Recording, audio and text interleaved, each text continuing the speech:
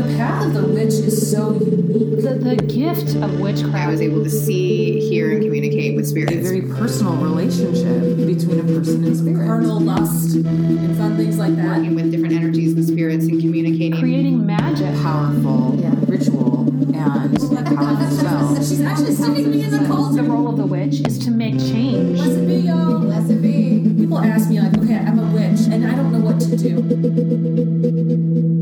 20 years ago, 3 young friends realized they were witches.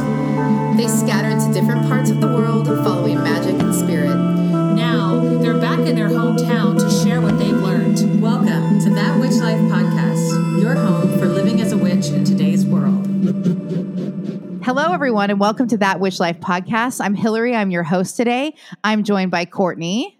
Hi. And Kanani. Hello.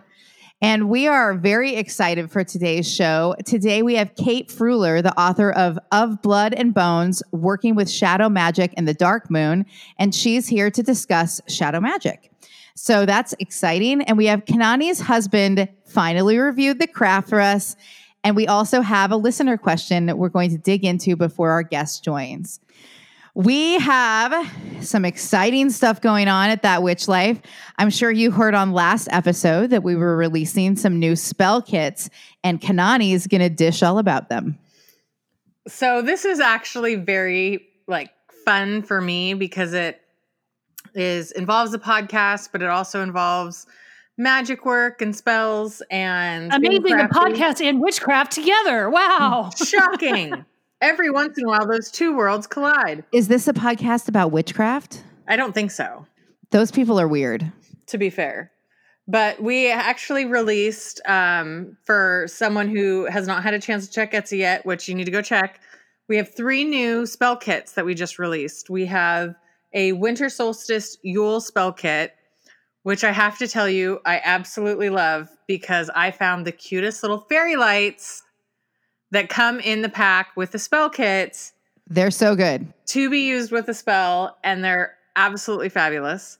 And then we also have a new moon and a full moon spell kit. So we actually just released 3 new spell kits. So we have a full moon, a new moon, an ancestor, and a Yule spell kit. And I've had so much fun putting them together, and we have gotten such a great listener response and feedback from people as to how much they like them and how much they enjoy them.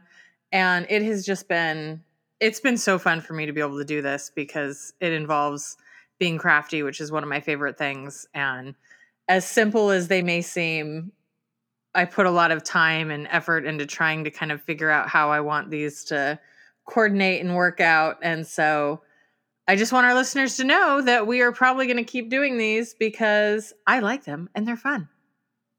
Well, and it's I think what's so great about these and what's been so fun for people is that it's like, hey, you don't know what to do with the full moon? That's okay. We've got you covered. Just open it up and you're set. And they're very easy to do. They don't take a lot of space. And so if you don't have a lot of privacy, you don't have a lot of room, you don't have a lot of time, boom, you're covered. It's all there. And, there's a bit of each of us in this. I mean, Kanani obviously is the brain behind this process, and she's put them all together. I've had a lot of fun writing the spells, and Hillary's put together some wonderful herb concoctions that go with it. So they're really special. I think it's great. And especially now you've got all kinds of things you can choose from to add to your magical collection. And the full and the new moon are good any time of the year, and you can reuse elements of the Yule one next year. Yeah, exactly. Or I often find, especially with the spell or the herb mixtures and the different things, you could utilize those in different spell work, even if you because I know that holidays get really busy, but a lot of these elements in these can be used for any other ritual. So it's geared towards Yule or towards, the Ancestor spell kit, which was, also kind of geared towards Samhain, but Ancestor work in general. So it's cool because I think they're, you can get multi-uses out of them, and then inspired as well. You could recreate that for other, use that as inspiration for other rituals. So absolutely. And the other thing is, in everything I try and make sure something's included. Like, for example, everyone has a crystal. right? You can use the crystal can go on your altar for the rest of the year. You can use that for all kinds of spells. And there's usually kind of the fun surprise for each of the spell kits is I pick some sort of a goodie that goes in there that's just kind of just a fun keepsake as part of the spell. And so, there's things in it. So it's not like once you've utilized the contents, there's no more. Like there's fun things about it that you can keep with you and use over and over again. Yeah. And generally speaking, like the herb mixture as well, you could use for multiple things because there's like, it's blended with the intention of incense. You can also use it in other ways if smoke is not, possible for you. So there's just like multi-use and really cute. And Kanani's done such an amazing job at putting them together. They look adorable. So, very exciting stuff. So speaking of exciting things.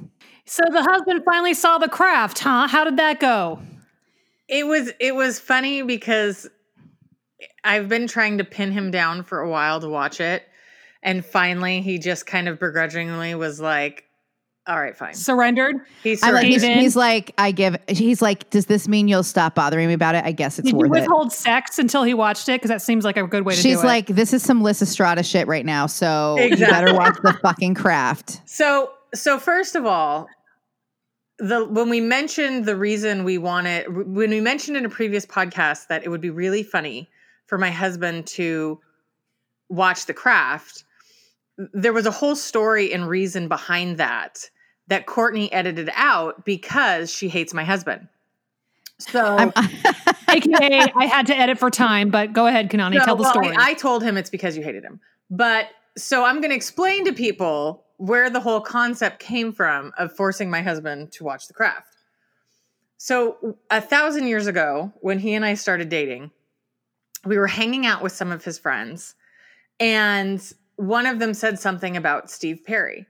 And I just stopped and I go, who the fuck is Steve Perry? And his friends all started laughing hysterically. And my husband dropped to his knees and covered his face with his hands and was like, why, God, why? How am I dating someone who does not know who Steve Perry was? So that is still a running joke with his friends. So I don't think I know who Steve Perry is. I must be horrible. He apparently was the lead singer for Journey. Oh, right. Okay. I've missed out on so much. I still don't get it. But anyways, Oh my God. they're old. What do you expect? So It's Journey. It's okay. Whatever. So fast forward to like 12 years later. And I'm talking to my husband about the remake of The Craft and how I have to watch the movie and see, kind of compare it to the original. And he looks at me and he goes, "What's The Craft?" And you're like, how are you my husband? And I had that very moment that he had 12 years prior where I'm like, excuse me? Are you kidding? How do you not know what The Craft is? So I had my Steve Perry moment where I absolutely, what little bit of me I had left died inside. And I realized that I had married someone who had never seen the original Craft movie. So that's where it became a thing where clearly, in order to save his marriage, he was going to have to watch this movie. So I was able to pin him down to watch the movie, and I got him to give us a review. So, what do you think? It's okay. Okay. I didn't expect an okay. That's better than I thought. Yeah. It's okay. But not great. Oh. Are you surprised or not surprised that this movie brought so many people to be interested in witchcraft?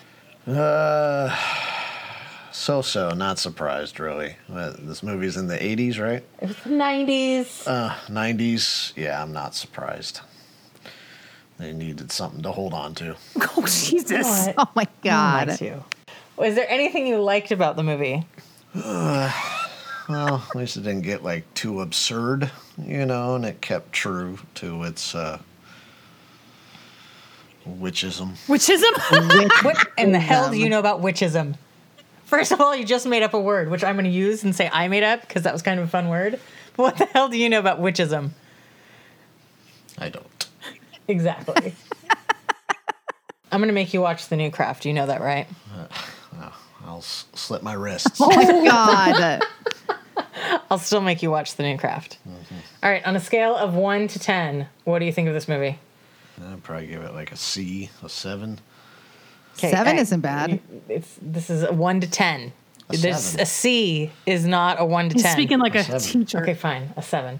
You like The Craft after weeks of bitching and whining. Well, I like. You like the storyline. Well, the storyline, yes. You know, you're gonna. Had some famous people in it Yeah, quite a bit actually. that you recognized. Yes. Just surprised Neve Campbell did this. I don't think she was famous before she did this. Well, I don't recall. And then she went into Dawson. Was it Dawson's? I don't know what the fuck she was in. She was in something famous that I didn't watch. I don't remember what it was. Yes.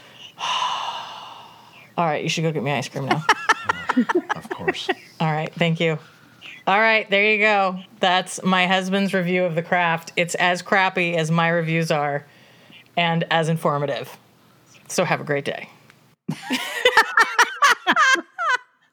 Wow, that was anticlimactic, but not unexpected. My God, that's so fucking funny. But here's the funny part. So I had a phone call from someone I had to take. And so I only actually watched the beginning with him. And then I got the phone call. I had to step away. And then I watched the end with him.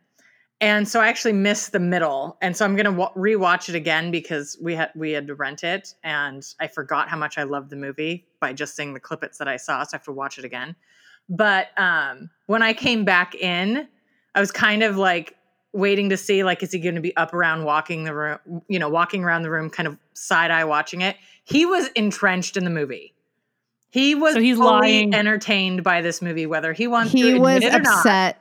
He was upset that he liked it. Yes, he liked them because he was fully engaged in the movie when I walked back in, and like to the point that I could tell, like, I didn't even want to ask him questions about it because he was watching what was happening, and he did like the movie.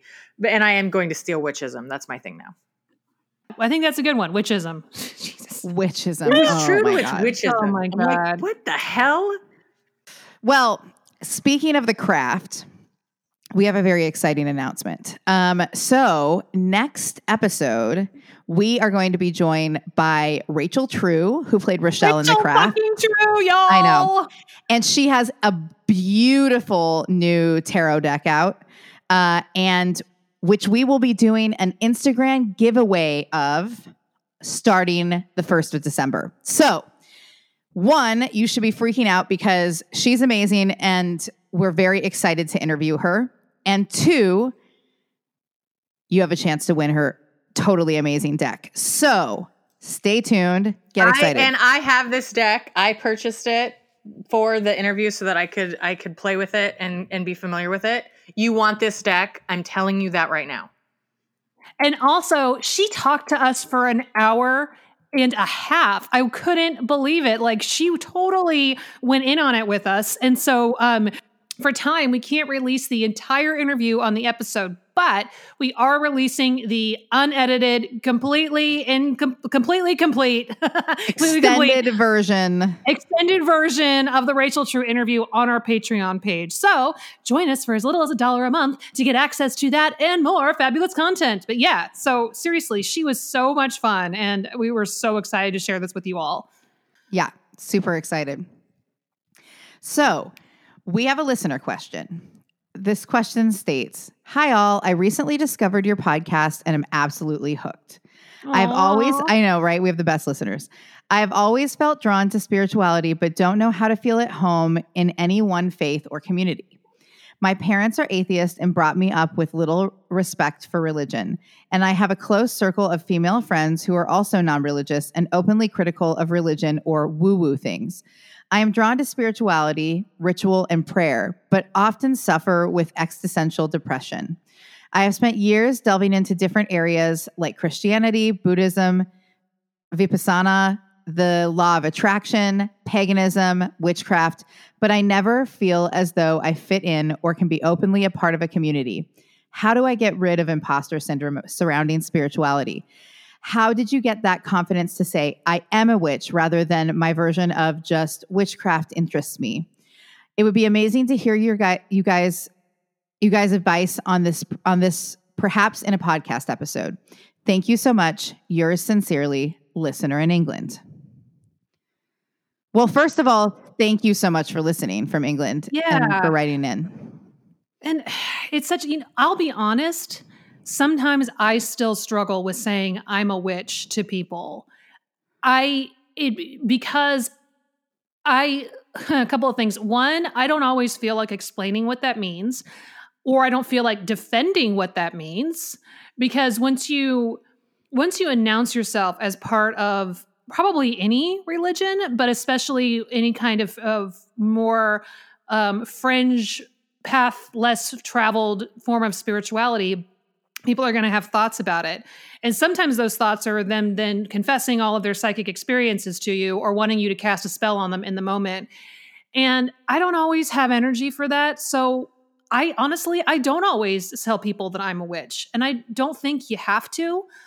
That may be information that you share with people that you really trust. And that is absolutely okay.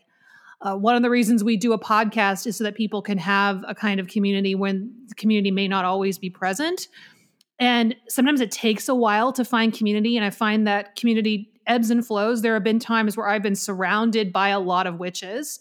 And then I'm in a phase of my life where, the witches I talk to most often are these two. What it really comes down to is keep practicing your version of this and let it fulfill you. And you don't have to announce it to the world. It may be a phase right now where you share that with people you really trust. And that's something that they have to earn from you.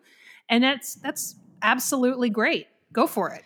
Like, to me, this question seems more like you feeling confident in even saying to yourself, I am a witch. And if that word is something you identify with, right? If that word is something you want to call yourself, there's not like, oh, you have to have done these 10 things to call yourself a witch. There's no, you have to be really knowledgeable to call yourself a witch. I mean, the reality is if you are doing practices, which it sounds like you are, then you are a witch. You already are one. Your individual practice isn't the criteria there. And I think, I agree with Courtney, like you don't owe it to anyone to say what you are or aren't. For years and years and years and years, like I didn't call myself a witch, both because again, I really struggled with that imposter syndrome of like, oh, well, but I don't do it this way, or I don't have this, thing, or I don't know this knowledge. And the reality that wasn't true. I absolutely was practicing. And when I look back and all these times that I tried to say what I was in some roundabout way, actually took more energy from me than just like letting myself be what I am, which is a witch. Imposter syndrome's hard. It's something that I think many of us feel in many areas of our lives.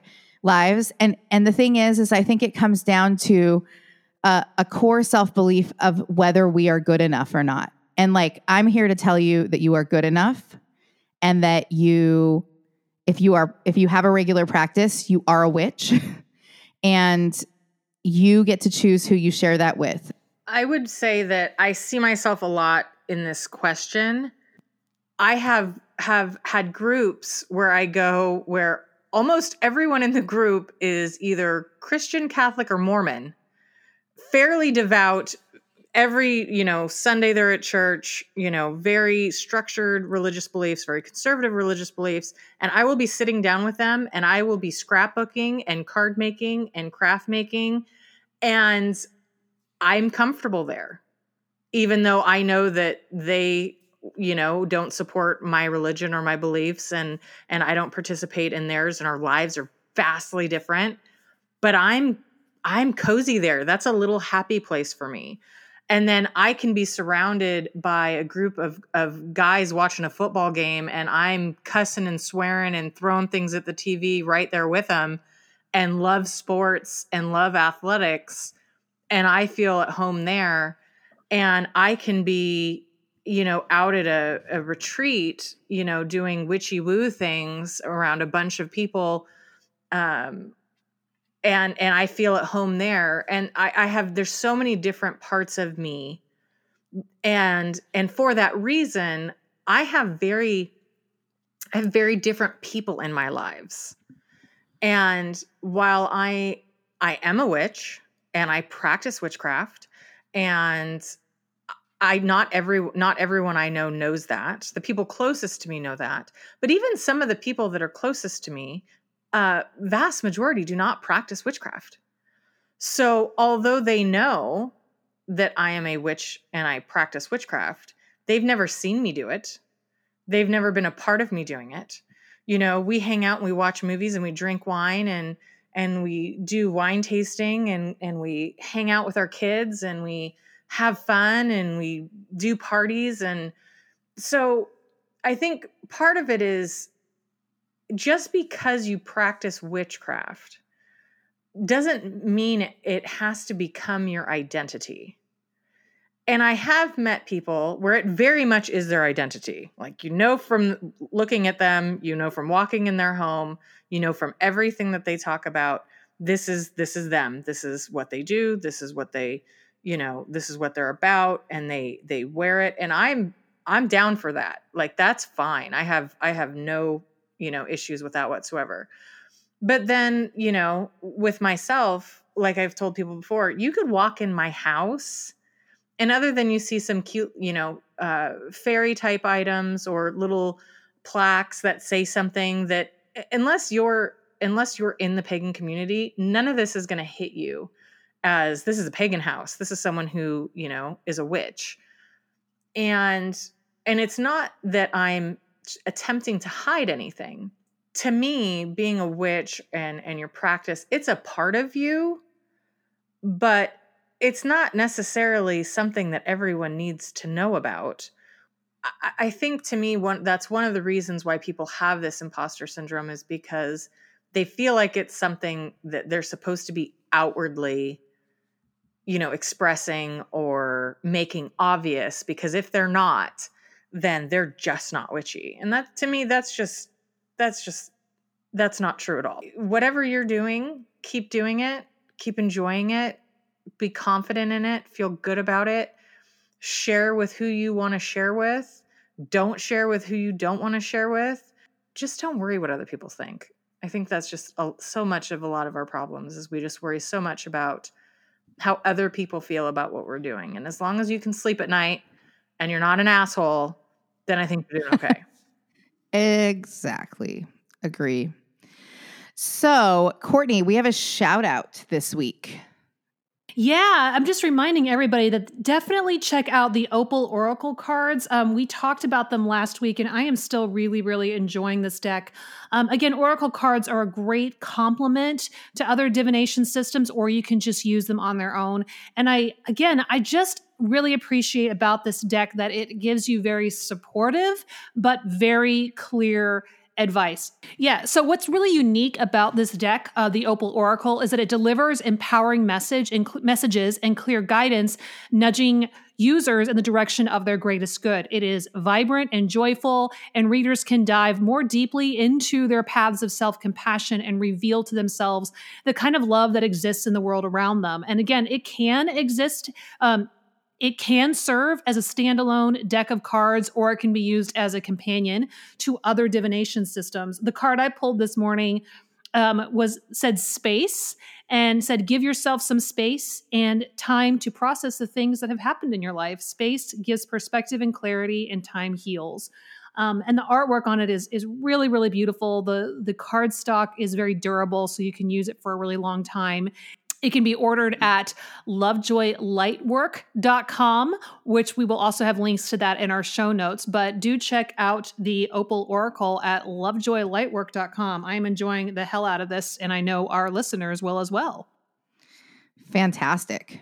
So we want to take a moment to thank our Patreon supporters.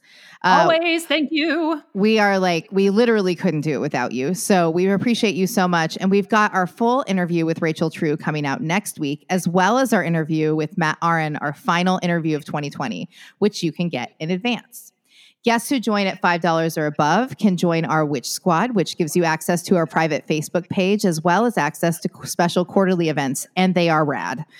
If you join at the Kanani boyfriend, girlfriend, NB level for $25 a month, Courtney pulls a card for you. This week, she is pulling for Jason. And I think one thing we often forget to mention that if you join at the Kanani boyfriend, girlfriend, NB friend level, we send you a box of goodies, which includes your own screaming goat. It's totally true. So cool.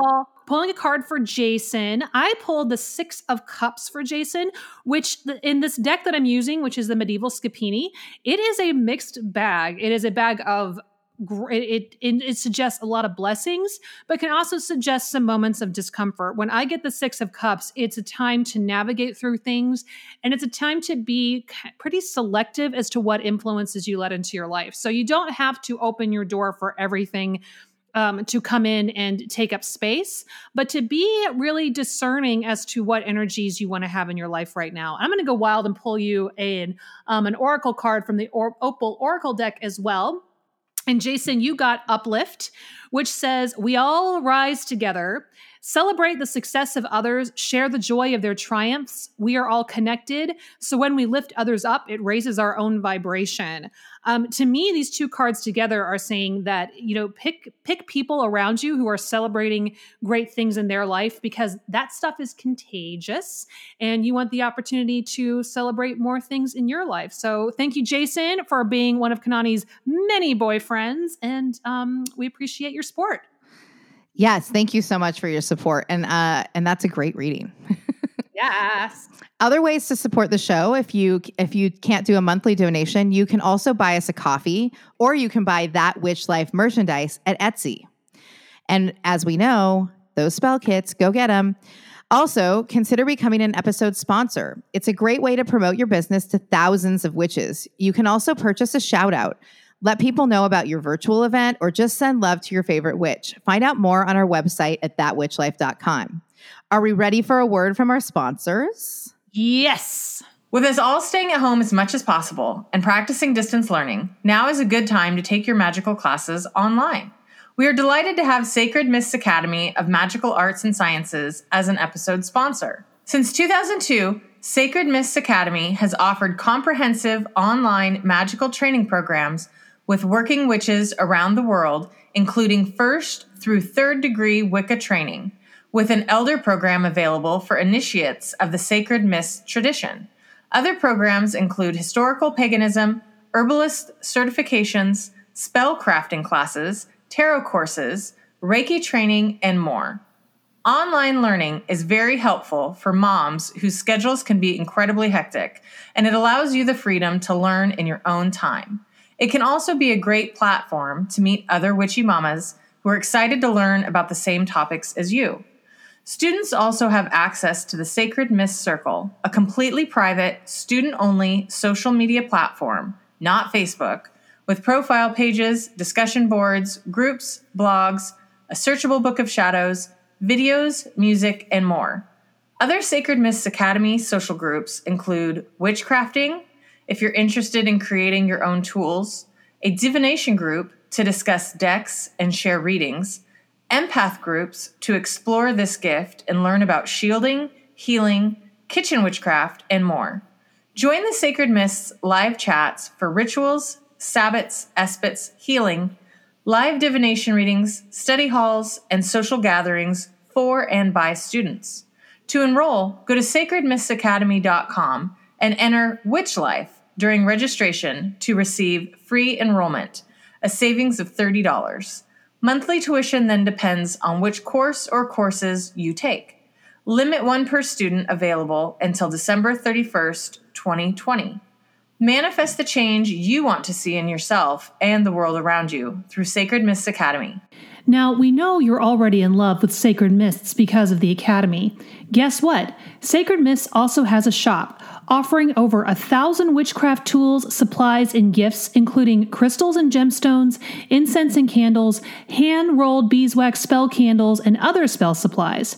This is literally a one-stop shop for witchcraft supplies, y'all. Sacred Mist Shop also offers over 75 plant seeds specifically curated for the witch's garden, including healing and magical herbs, flowers, and plant seeds, just a few of which include belladonna, mandrake, sweetgrass, moonflower, patchouli, elderberry, and mugwort, and many more.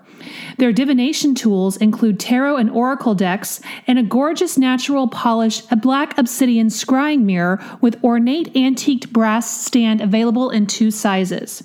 Sacred Mist Shop offers everything you need to set up your magical space, including wands, athames, hand-carved gemstone runes, and wooden rune sets, god and goddess statuary, and more. They have some absolutely beautiful, unique goddess statues that you don't see in every store to better make your own ritual space unique to you. There's even a fully stocked chest of witchcraft supplies, which include all the basics, the perfect gift for your favorite witchlet who's just starting out, or just to treat yourself. Come on, you deserve it. Plus, Sacred Mist Shop offers a wide variety of jewelry and books. Purchases at Sacred Mist Shop help support the education and training programs offered at Sacred Mist Academy. To get 10% off your purchase of $35 or more, go to sacredmists.com and use code WitchLife at checkout. Offer available until December 31st, 2020. Sacred Mist Shop, offering unique and handcrafted witchcraft and Wicca supplies to the pagan community since 2002. Thank you to Sacred Mist Shop and Sacred Mist Academy for being an episode sponsor. You are all going to flip out about our next guest, Kate Freuler, the author of Blood and Bones, Working with Shadow Magic and the Dark Moon. Kate is a kind, wise soul, and her knowledge just pours off the pages of her new book, which explores shadow magic as a critical but often misunderstood role in the rich history of witchcraft. Blood and Bones explores topics such as the ethical use of animal parts and bones, blood magic, dark moon energy, and other rarely discussed aspects of magical practice. With a focus on ethically sourcing materials and suggestions for plant-based substitutions, Kate provides much-needed information and hands-on techniques to help you strengthen your witchcraft practice, connect to nature, protect yourself, and know yourself in a deep way. The shadow work explored in A Blood and Bones reminds us that not everything is love and light, and that facing the dark side supports the quest to achieve spiritual wholeness. And great news! Of Blood and Bones, along with many, many other incredible titles, is 20% off thanks to Llewellyn's holiday sale. To take advantage of this fabulous sale, go to Llewellyn.com. As the world's oldest and largest independent publisher of books for body, mind, and spirit, Llewellyn is dedicated to bringing their readers the very best in metaphysical books and resources. Since 1901, they've been at the forefront of holistic and metaphysical publishing and thought. As time has continued to move forward, so too has their dedication to the witchcraft occult communities, and the advent of the internet has allowed them to better connect with readers, authors, and community members both near and far.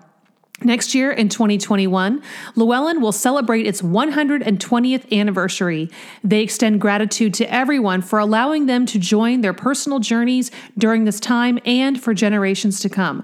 Don't forget, 20% off all titles during the Llewellyn holiday sale at Llewellyn.com. We'd like to thank Llewellyn for being an episode sponsor, and now for our interview with Kate.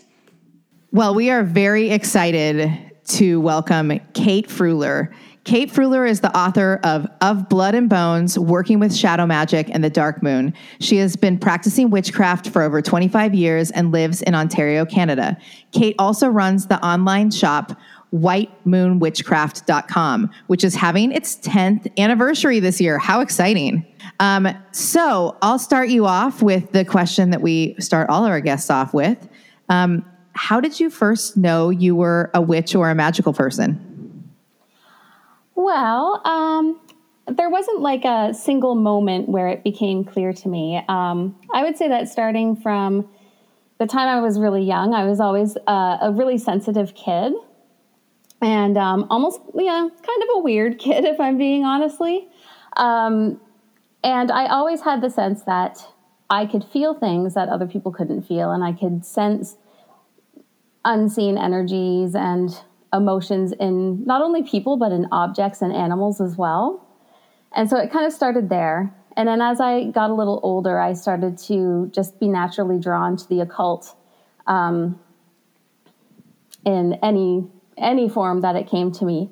I lived in a really small town that did not have a bookstore. There was a library, so the resources for like occult materials or witchcraft were really limited. But that's kind of where I started. And by the time I was like 11 and 12 years old, I was figuring out how to cast my own spells, and I had a little altar in my room. And then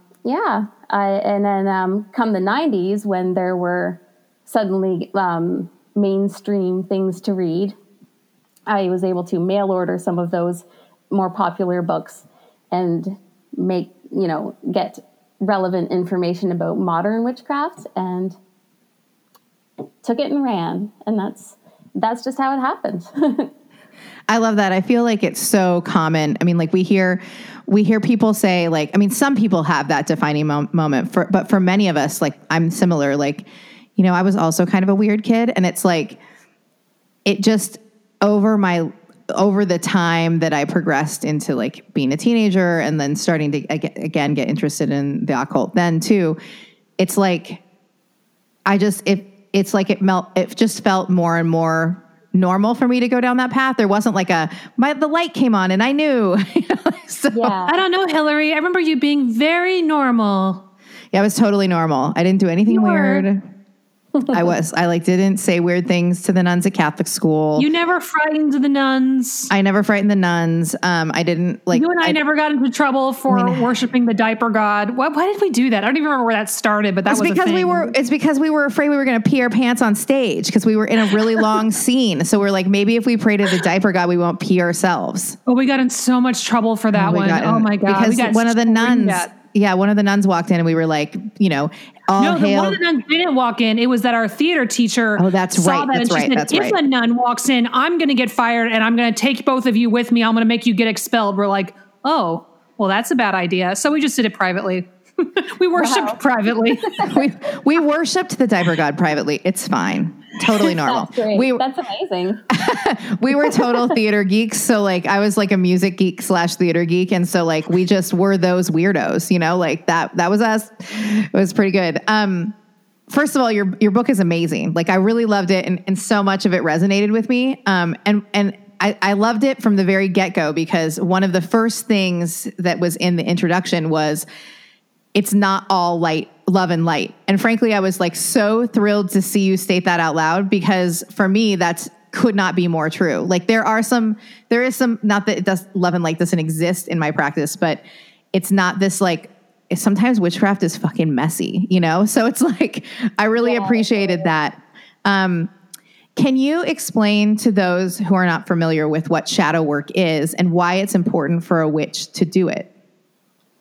Okay, so shadow work in witchcraft terms is spells and rituals that involve mostly looking inward at yourself and confronting your own issues and in your own problems, things you've been stuffing down and burying, and working to confront them and release them. So oftentimes, because of the thing where we're taught, no, witchcraft always has to be love and light and healing only, and it's all nice and good and loving. And but it isn't, like you said. Sometimes it's dirty, sometimes it's nasty. Sometimes what you find inside of yourself can upset you because we have anger in us, we have hatred in us, we have all kinds of ugliness in us. It's just part of being a person. It's not bad, it's just there. And trying to suppress that can be really damaging in the end and cause imbalance. So shadow work is important just to maintain balance in your life, but also the better you know yourself, the better you're going to interact with the world around you. Like it's so important to know yourself and your own weaknesses and your own so-called dark side. So the Book of Blood and Bones is about dealing with those emotions that come up during difficult times, that a lot, we're kind of taught to suppress our negative emotions by society in general. Doing your shadow work is bringing those things up, and you, through ritual and spells, dealing with them and then releasing them. Yeah, I like I said to someone the other day, I was like, oh, shadow work, it's like doing rituals, doing spells, and going to therapy. It's like just really is. It's like digging into, the reality is like you said, we all hold things in us that are like the dark side of us, or the things that maybe are quote unquote unsavory, right? But like, and I agree. I feel like society is like, no, everybody just smile. Don't worry. Like, don't let anyone know that about you, and it's like, it's that toxic positivity where it's like, no, like life, including what's inside of you and what you've experienced, is sometimes really fucked up.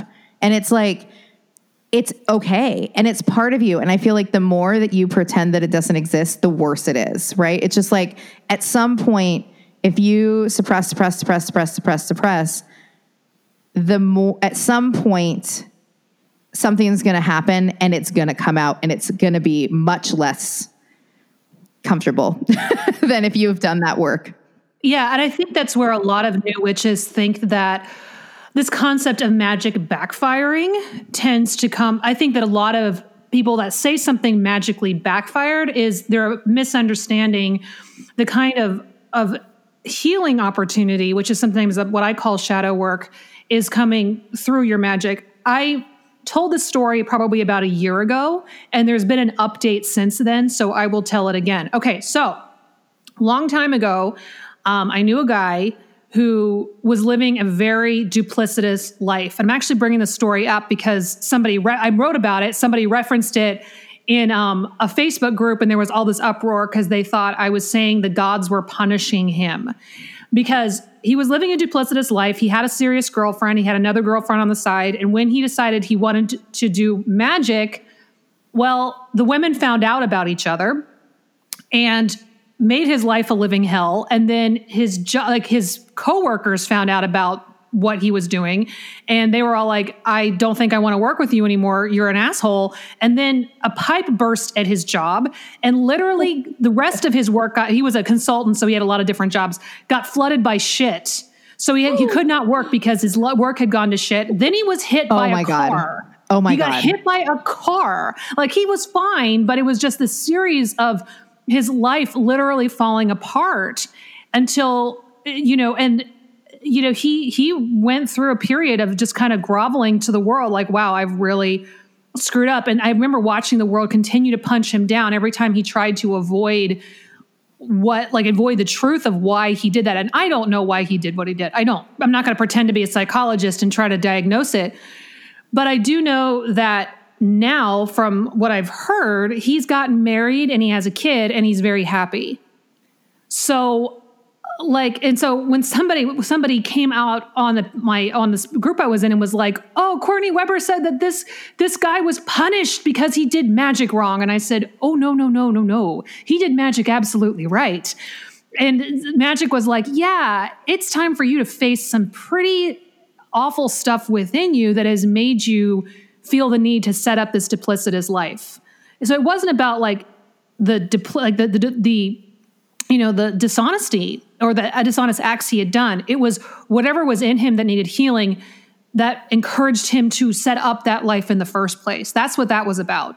And from what I understand, I don't know, I'm not really in touch with this person anymore. He got there. Magick got him there, and he's living a good life now. But he had to go through those places and ask himself, why did I set this up? What is hurt in me that I feel like I need this life to fill that space? And that's what magic can do. And some people might call that, well, you're not looking at it deeply and you're saying, oh, this is magic backfiring. No, this is actually magic working. It's magic giving you an opportunity. I like that. Sometimes you do magic for something and you think it will just, happen easily and nicely. But what you're going to get is actually a huge, devastating change that turns things around eventually and gets you where you need to be. But sometimes the results are scary and ugly and hard, and you just have to get through it. Kind of like the tower in the tarot deck, it's seen as a tragedy striking, but it's also for something new and better to begin. The past needs to be addressed and demolished and built back up again. Yeah, it's the burn it all down and start again, And the symbol of the tower is that it's something people have put so much time and energy into building this thing, and the belief that it is permanent, and it is not, and it will fall. And that kind of so I love and hate the tower card in so many ways. I know. Whenever I get the tower card, I'm like, oh man, come on. You're like, damn it, but also I know this is an opportunity, but also, God damn it. Like, yes. It just, it's something hard's going to come. That's all. Yeah, for sure. Hard, but necessary. So in your book, you talk a lot about the work you do with the dark moon. And of course, like we hear witches so frequently talking about the full moon. What do you think is especially powerful about work, on, around, and with the dark moon? Well, if you think about it, it's just as powerful as the full moon and just as important, right? It's direct opposite. It doesn't get as much attention per se. But the dark moon energy is interesting and useful and important because it's the space between when something ends and before it begins again. And that's the time where the most transition happens in any circumstance in our life, is where you're like, something's ended and your new way of being hasn't begun yet. And you're just flailing around in the confusion and the nothingness, like, oh no, what am I supposed to do next? Right. But that's also where the most growth and change happens within you. And you have to, face your darkness and decide what to do next and find the opportunity to begin again. So dark moon energy is also, I find it really works well for me in terms of like divination and like dream work and sort of like soul searching kind of. It seems to sync well with those types of workings. As well as if you need to do, cursing or dark magic and things like that, that's the time to do it. Speaking of cursing and hexes, there's a lot of I feel like there's a lot of division on the use of those in witchcraft. What do you think the most common misconception is, and why do you think they have such an unfair bad rap? I think people automatically assume that a curse is to harm someone for no reason at all. You just want to hurt someone and you're being malicious. And that can be true in some cases. If you go into cursing without really examining yourself and thinking about why, it could just be that, you don't like someone because they have something you want, or you're doing it because you're jealous, or, that's not a good reason. So truth. Yeah. So, but the truth is in cursing, often it's, kind of a last resort. When you've gotten to a place where you're powerless, or this person, there's someone who's doing something that's harming you, harming other people, harming themselves, and genuinely needs to be stopped. And so even though you're stopping them from doing something that's perceived as negative, it's still a curse because it's interfering with their free will, which is to continue doing something destructive. So I think sometimes people don't understand that cursing isn't always about pure maliciousness and being mean. Like sometimes it's, if you peel back the layers, it's about protection in some cases. Yeah, I think that's really true. I mean, I think so many people's minds go automatically to, ooh, you're trying to harm someone. You want something terrible to happen to them. And it's like, I mean, I don't know. I've done work with curses and hexes, and it's not, my intention was never that. And I agree. It really ties into shadow work, right? Because it's like, you got to look at you and like, why do you want to stop this person? But I think it can be an incredibly powerful protective tool, like Sometimes people need to be stopped. And I think sometimes they've done something, they've mistreated you, they've disrespected you, they've taken advantage of you, and they've treated you like garbage and shit, and they deserve like to have that thrown back at them. Yeah, the accountability, right? Whether they want to accept it or not. Yeah, totally. They deserve it sometimes. Sometimes. Well, I mean, the reality is like, people, I mean, accountability happens at some point, whether it be by force of somebody else or by someone realizing it within themselves, Mm-hmm. It comes around. It really does. So I'm someone who practices blood magic, and I loved seeing your chapter on the usage of blood, bodily fluids. I think it's something that unfortunately people see as quote unquote taboo, which I think is like, it's funny. I don't find it taboo at all. I think it's very important. And I loved actually, I want to like honor how much work you put into, how to do it safely. Right. Because I think a lot of people have no clue. I mean, I've worked with blood a lot. I'm also a body suspension performance and ritualist, performance artist and ritualist. So like I have that knowledge. And I think it's very important for people that are going into blood work to have that knowledge. So I love that you put the time and energy into to call that out, because I think it's important that safety be, number one in that practice.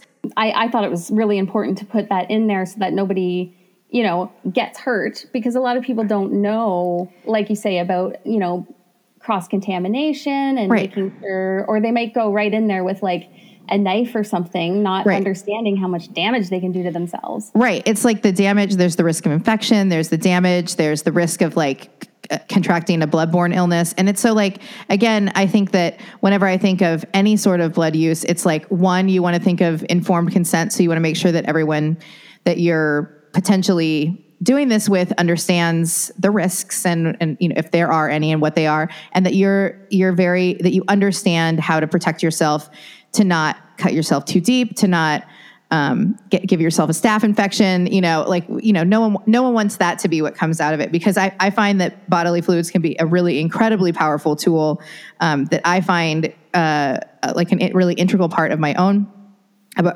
magical practice. And I was wondering if you could talk to us about how blood or other bodily fluids really can enhance magic. Well, I think that when you add your blood or other bodily fluid to an amulet you're making or a spell you're doing, or you put some of your blood, say, on a candle you're using in a working, I think it connects your intention and what you're visualizing and the energy you're creating to like attract to yourself. It connects that sort of, I guess some people would call it the astral realm. You've created this situation in the astral, and it connects it and grounds it to your physical earthly self. So to me, it creates a really strong tie between the physical and the spirit. Yeah. You also talked about how, in the book you mentioned like how it also draws in the connection and strength of your own ancestral line as well. Yes, that's true. I take for granted that people, I think the same way as I do, but whenever I do a working, like I bring in my ancestral line, I visualize them there, I feel them there, and blood brings that in as well. Yeah, for sure. It's just sort of like affirming and adding ancestral energy to whatever working you're doing. Absolutely. I mean, I think that's how I've always felt. I've always felt like it's like, well, it's a part of you. Like you're giving a part of you to it. And I think that, and I liked as well that you mentioned like there are other ways that you can give a part of you, like fingernails or hair, for those that are like either don't know how to use blood safely, or like menstrual blood or semen or whatever, that are afraid, or people that are afraid of blood or don't know how to like draw blood, safely. So I think there's some really good tips in there of other parts of your body that you can use. But I do really find that it's been a really powerful tool in my own magic. Yeah, I think a lot of people, it used to be considered really disgusting. And I know there were people who were like, ew, don't involve any of that. And I mean, people still think it's really disgusting a lot of the time, but it is so powerful. And then I find I'm noticing more and more people like on social media and whatnot actually talking about it more and becoming more open to using bodily fluids and speaking openly about it, which is cool. It is really cool. I love seeing that shift. It's like I've seen a lot of that in community discussions as well, where, previously, or where someone would come in and say, oh, I know this is a taboo subject. And all these people would be like, actually, it's really not. I'm like, yes, I love it. Well, I think that the thing that comes when witchcraft was first coming into something that, at least in this Western world, United States, that people were first starting to admit to. So there was this real desire to distance oneself from everything that might scare other people as a way of trying to either protect yourself or, gain more acceptance. But there is an enormous legacy of witches, people practicing witchcraft or whatever would be parallel to it in their culture or their background of using, in some places they call personal curios or personal effects like blood, like semen, like saliva or hair. That's like, it's a thing. And it has been for a very long time. Yeah, and for sure. And I think too, it's, again, I think it's like, I think that it just got a bad rap because people were, again, afraid to frighten other people. Like, oh, you're using blood. Oh, and it's just, it's really, it's our bodies. It's like, and I understand like some people truly are like, have an aversion towards blood or are afraid of blood or it makes them, like lightheaded or weak or whatever. And like, totally like use your saliva, use something else. There's like lots of options. So. Yeah. And the fact that it has that effect on people just, to me, kind of illustrates just how powerful it is because it invokes like a deeply instinctive reaction in so many of us, right? Like some people faint when they see it. I know it really does. People have a very, it's like polarizing reaction. Some people are like very drawn to it and some people are very frightened by it. And some people like straight up pass out. Like they're like, oh God, this, so I think it does. It speaks to its power, and how much, weight it carries. Yeah.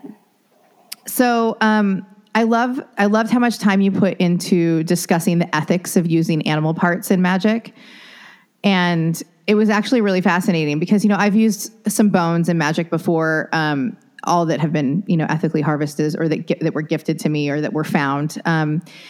But I was wondering if you could talk to us about how a witch can incorporate remains of animals into their spell work or parts of animals into their spell work, while also making sure that they're doing due diligence to ensure that they're ethically sourced and that in how they obtain the items for their use.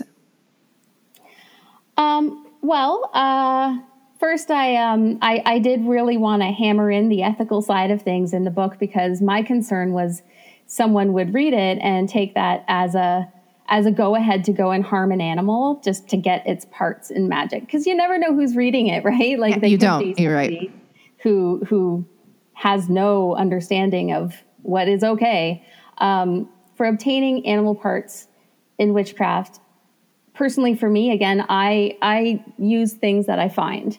And if you pay attention, it's really amazing how many, remains and bones and leftover animal pieces you can find, even if you live in a city.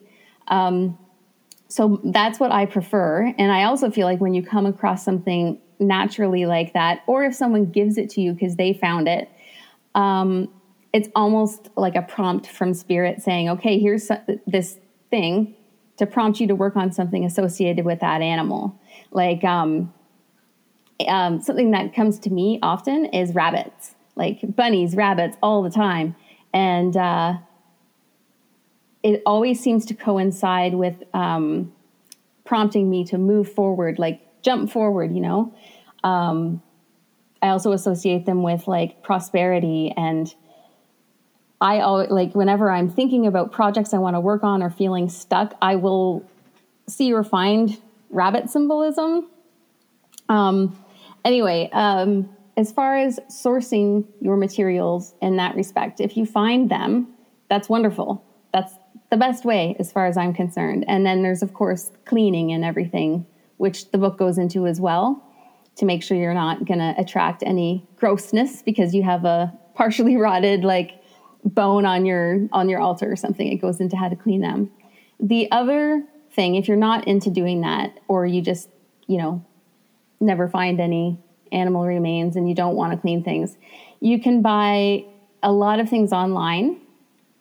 The thing is, like, a lot of places will say ethically sourced animal parts, but you have no way to truly know if they're telling the truth or not. Like, they could say, oh, this, these crow bones were from an animal sanctuary, and this crow had the happiest life of every crow that ever was, and it died naturally. They're perfectly ethical. When really it could have been.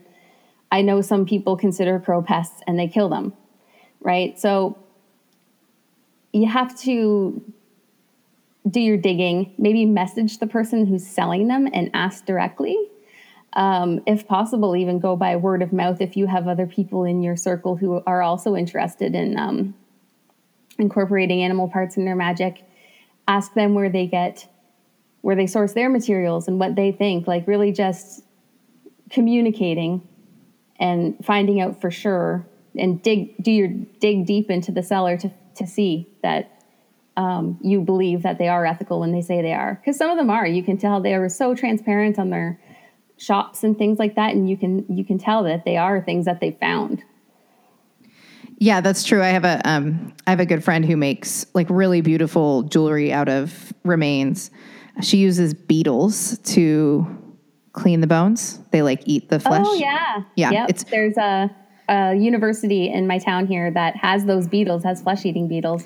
It's kind of amazing. Like, I went to see her studio and I was like, what's that in there? She's like, oh, those are the beetles I use to clean the remains of animals I find. And I was like, sorry, what?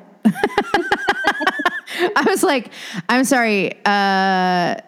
Did you say beetles? And she's like, yeah, well, they're like flesh-eating beetles. And I was like, that's a thing that exists? Like, that's a thing that I need to be afraid of now? No, anyway, but it was like totally fascinating. And I thought like a really interesting way to utilize, to clean I mean, obviously there's other things she needs to do, obviously, to make it clean and safe and, make sure there's no bacteria or that you're not, because friends, animals carry a number of diseases. So like, it's important that you're not just like out there, like, barehanded grabbing a rat or something that you found that's been hit or whatever. You just got to be smart about it. But yeah, it was like fascinating. And I thought the tips as well that you gave were really good. And it was like very clear how to process that, which I loved. And you also mentioned like bugs and insects. And it was something that I think that, I don't know why I had never like considered. I was like, oh, because I definitely have found, insects before that were dead. And I'm like, man, I totally could have like given that insect another purpose, in my magic. Insects that get overlooked so often. I mean, think about a spider.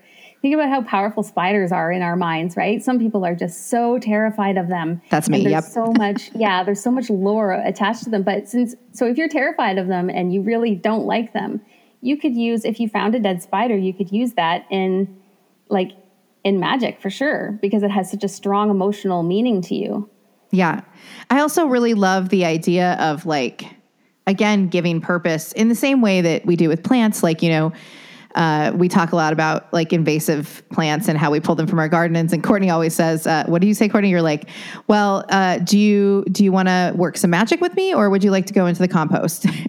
That's exactly. We make a deal. They always say magic.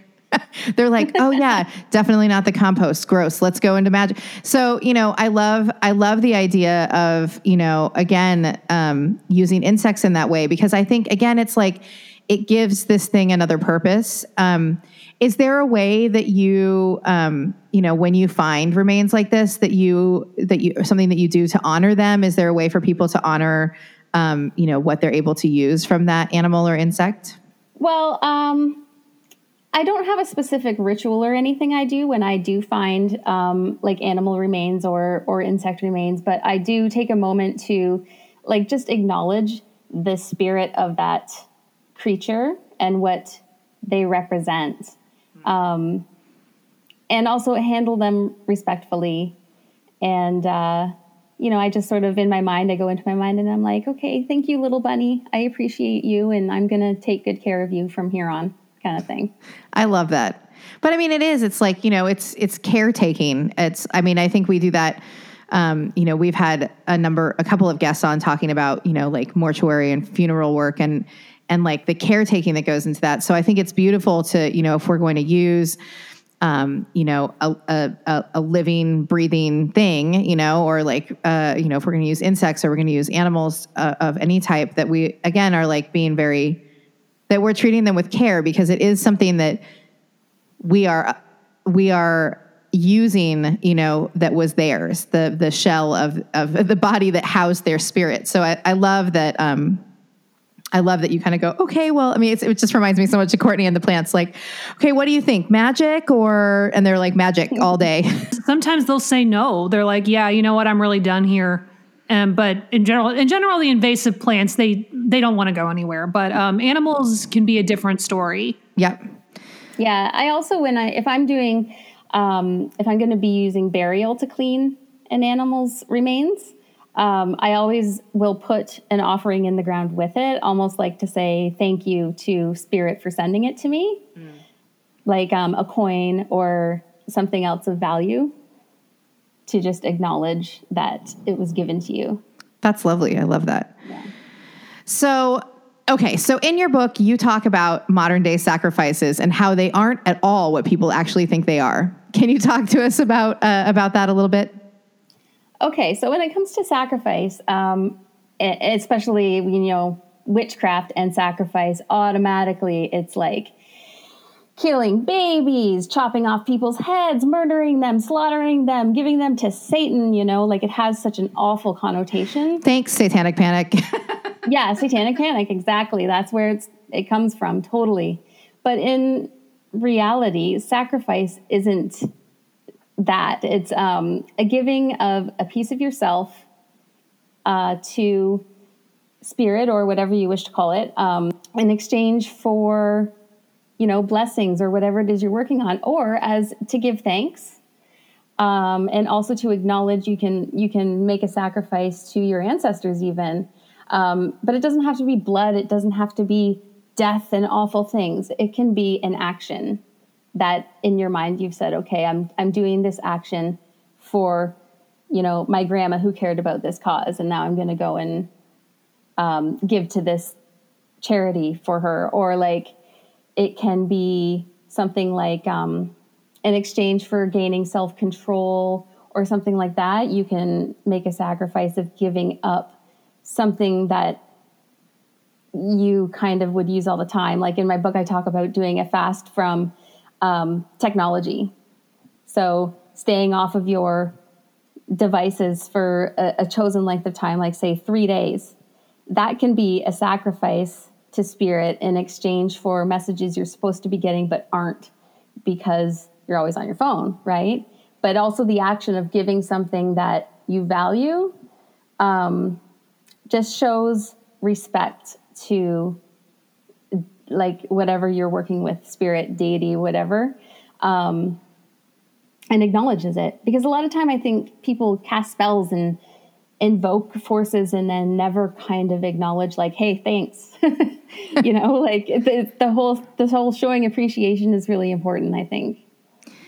I loved reading that, because I was like, oh, that's such a good point. Like, if you want to give a sacrifice in honor of someone, maybe that's like giving a day of physical service to a organization that they supported, or making a donation in their name, or planting a tree in their, like in their honor, or, like I loved the idea of, because, like, again, it's like, thanks to, so many misconceptions, but the Satanic Panic certainly affected us all in that way, that everyone's like, sacrifices, you're going to kill and eat a baby, it's just like, and you're like, well, no, no one is doing that. That's not what witches do. I know it's a shocker to hear.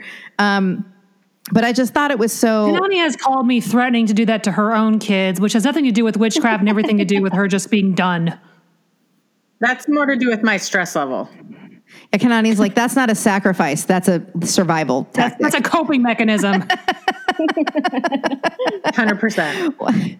Well, and it's like, but I just think, like it actually made me look at some of the stuff that I've done that I just instinctually have done. Like, oh, I'm going to do this to honor someone that, like, I guess I probably would have never, put in my head as a sacrifice, but I actually was like, oh, damn, that is absolutely what that was. That, like, instinctually I felt was important to do.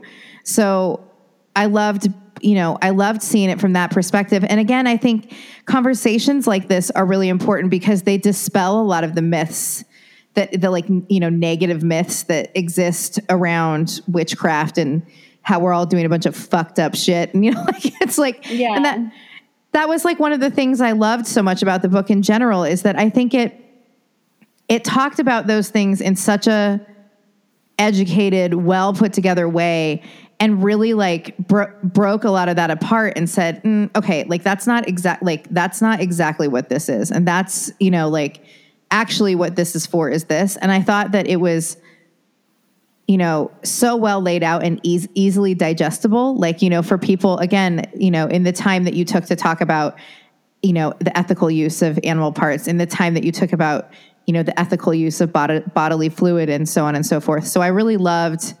that it included all those things. Well, thank you. I'm glad. I thought, again, those things are important to understand. Another interesting thing about sacrifice is, there's the act of sacrifice where you give a life of something in exchange for something else. And a way that you can do that is by killing a plant, for example. And I know, like, ask the plant first and say, compost or Magick, right? And then if you wanted to, that stems from the idea that when something dies and the spirit comes out of it, it is releasing really strong energy. So if you have a plant and you can use it in Magick, and at the moment that, you break the stem, it releases energy from the plant in the same way that, supposedly that's what we're doing with people as witches. Yeah, I agree. I think that is, when I was reading the book, I thought that was a really beautiful way to do that. Because again, I think our minds just in general go to like worst case scenario, doom and gloom, blah, blah, blah, like, so I thought that was beautiful. Like, oh, you could sacrifice this thing as an offering. We do that. Honestly, we do that if we're buying flowers, right? Like, yeah, we're purchasing flowers as an offering. And those flowers were a living thing, and they are not anymore. and they right. They are that offering. And I always try, for years I didn't have as much of a relationship with plants as I do now. And I think that in doing like, investing more in my relationship with plants and building a stronger relationship with plants, I start to as well recognize what plants have to give in a greater way, and also thank them. Like if I'm putting flowers on my altar, or if I'm using them as part of a ritual, to thank that plant, for letting me use it. Yeah, I think it's just as important as when you find an animal that you're going to include, like animal remains that you're going to include. It's just as important to treat a plant with the same sort of like loving respect that you would give an animal. I love that. I like how you talk about, the concept of sacrifice, and that, it's just not what people think. You can giving your time is a sacrifice, giving your money is a sacrifice. Using your mental and physical energy is in and of itself a sacrifice. And I think that's cool. And I hope it kind of takes a little bit of the sting out of the word when people talk about stuff like that. Yeah, I hope so too. That was one of the goals, I think, in writing that section. Plus, it's just interesting to look at, the history of it and how it's evolved and changed over time. But, like we've been talking about, we're doing it all the time without even really thinking about it or realizing it. And something, as simple as buying flowers. Yeah. So. Yeah, I think it's so true. It like, as Kanani said, I think I really enjoy opportunities in which we're able to like reframe the idea we had of something. And I thought that your book did that in so many ways that, people wouldn't have thought of, like, like even myself. And I like, just because I don't, again, like I wasn't like, this is a sacrifice when I when I utilized a plant for something, or so I loved like reading that and reframing that in my mind of like, oh yes, that money I donated, or that time I've given, or that plant that I've put as an offering, or so on and so forth, is a sacrifice. And I loved that reframing.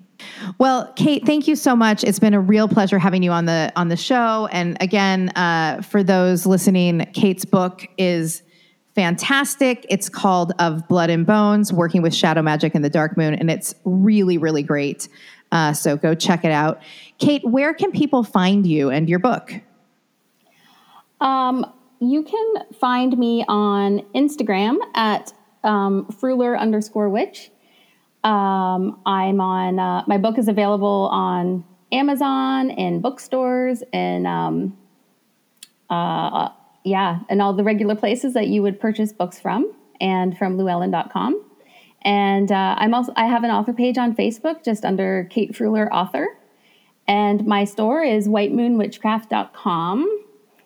And I think that's about it. So thank you so much for taking time to talk to me and have me on your podcast. Oh my gosh. This has been great. It's been so good. We love it. Well, thank you everyone so much for listening. If you want to support the show, the best way is to subscribe and spread the word. Please also consider leaving us a rating or review us on Apple Podcasts. You can also buy us a coffee or check out our merchandise at our Etsy store. For bonus content, become a supporter of Patreon. We are on Facebook, Twitter, and Instagram. For show notes, audio transcripts, or to just ask us a question to answer on a future episode, go to thatwitchlife.com. Until then, keep moding that shit, and we'll talk to you next week. Bye, everybody. Bye. Bye. Find us at thatwitchlife.com for archived episodes, or to ask your burning questions for us to answer in a future podcast. So mote it be. How did you feel about The Wicker Man? Oh, that's just awful. Oh, Jesus. The end of the movie is awful. The whole movie is awful. It was awful. You liked the boobies, though. Oh, the seducing dance or whatever, the seduction dance or what that girl's doing. I guess. The boobies weren't worth watching a man burned alive? No. Yeah, I agree. Courtney. It was a horrible movie. Yes. All right. Well, so...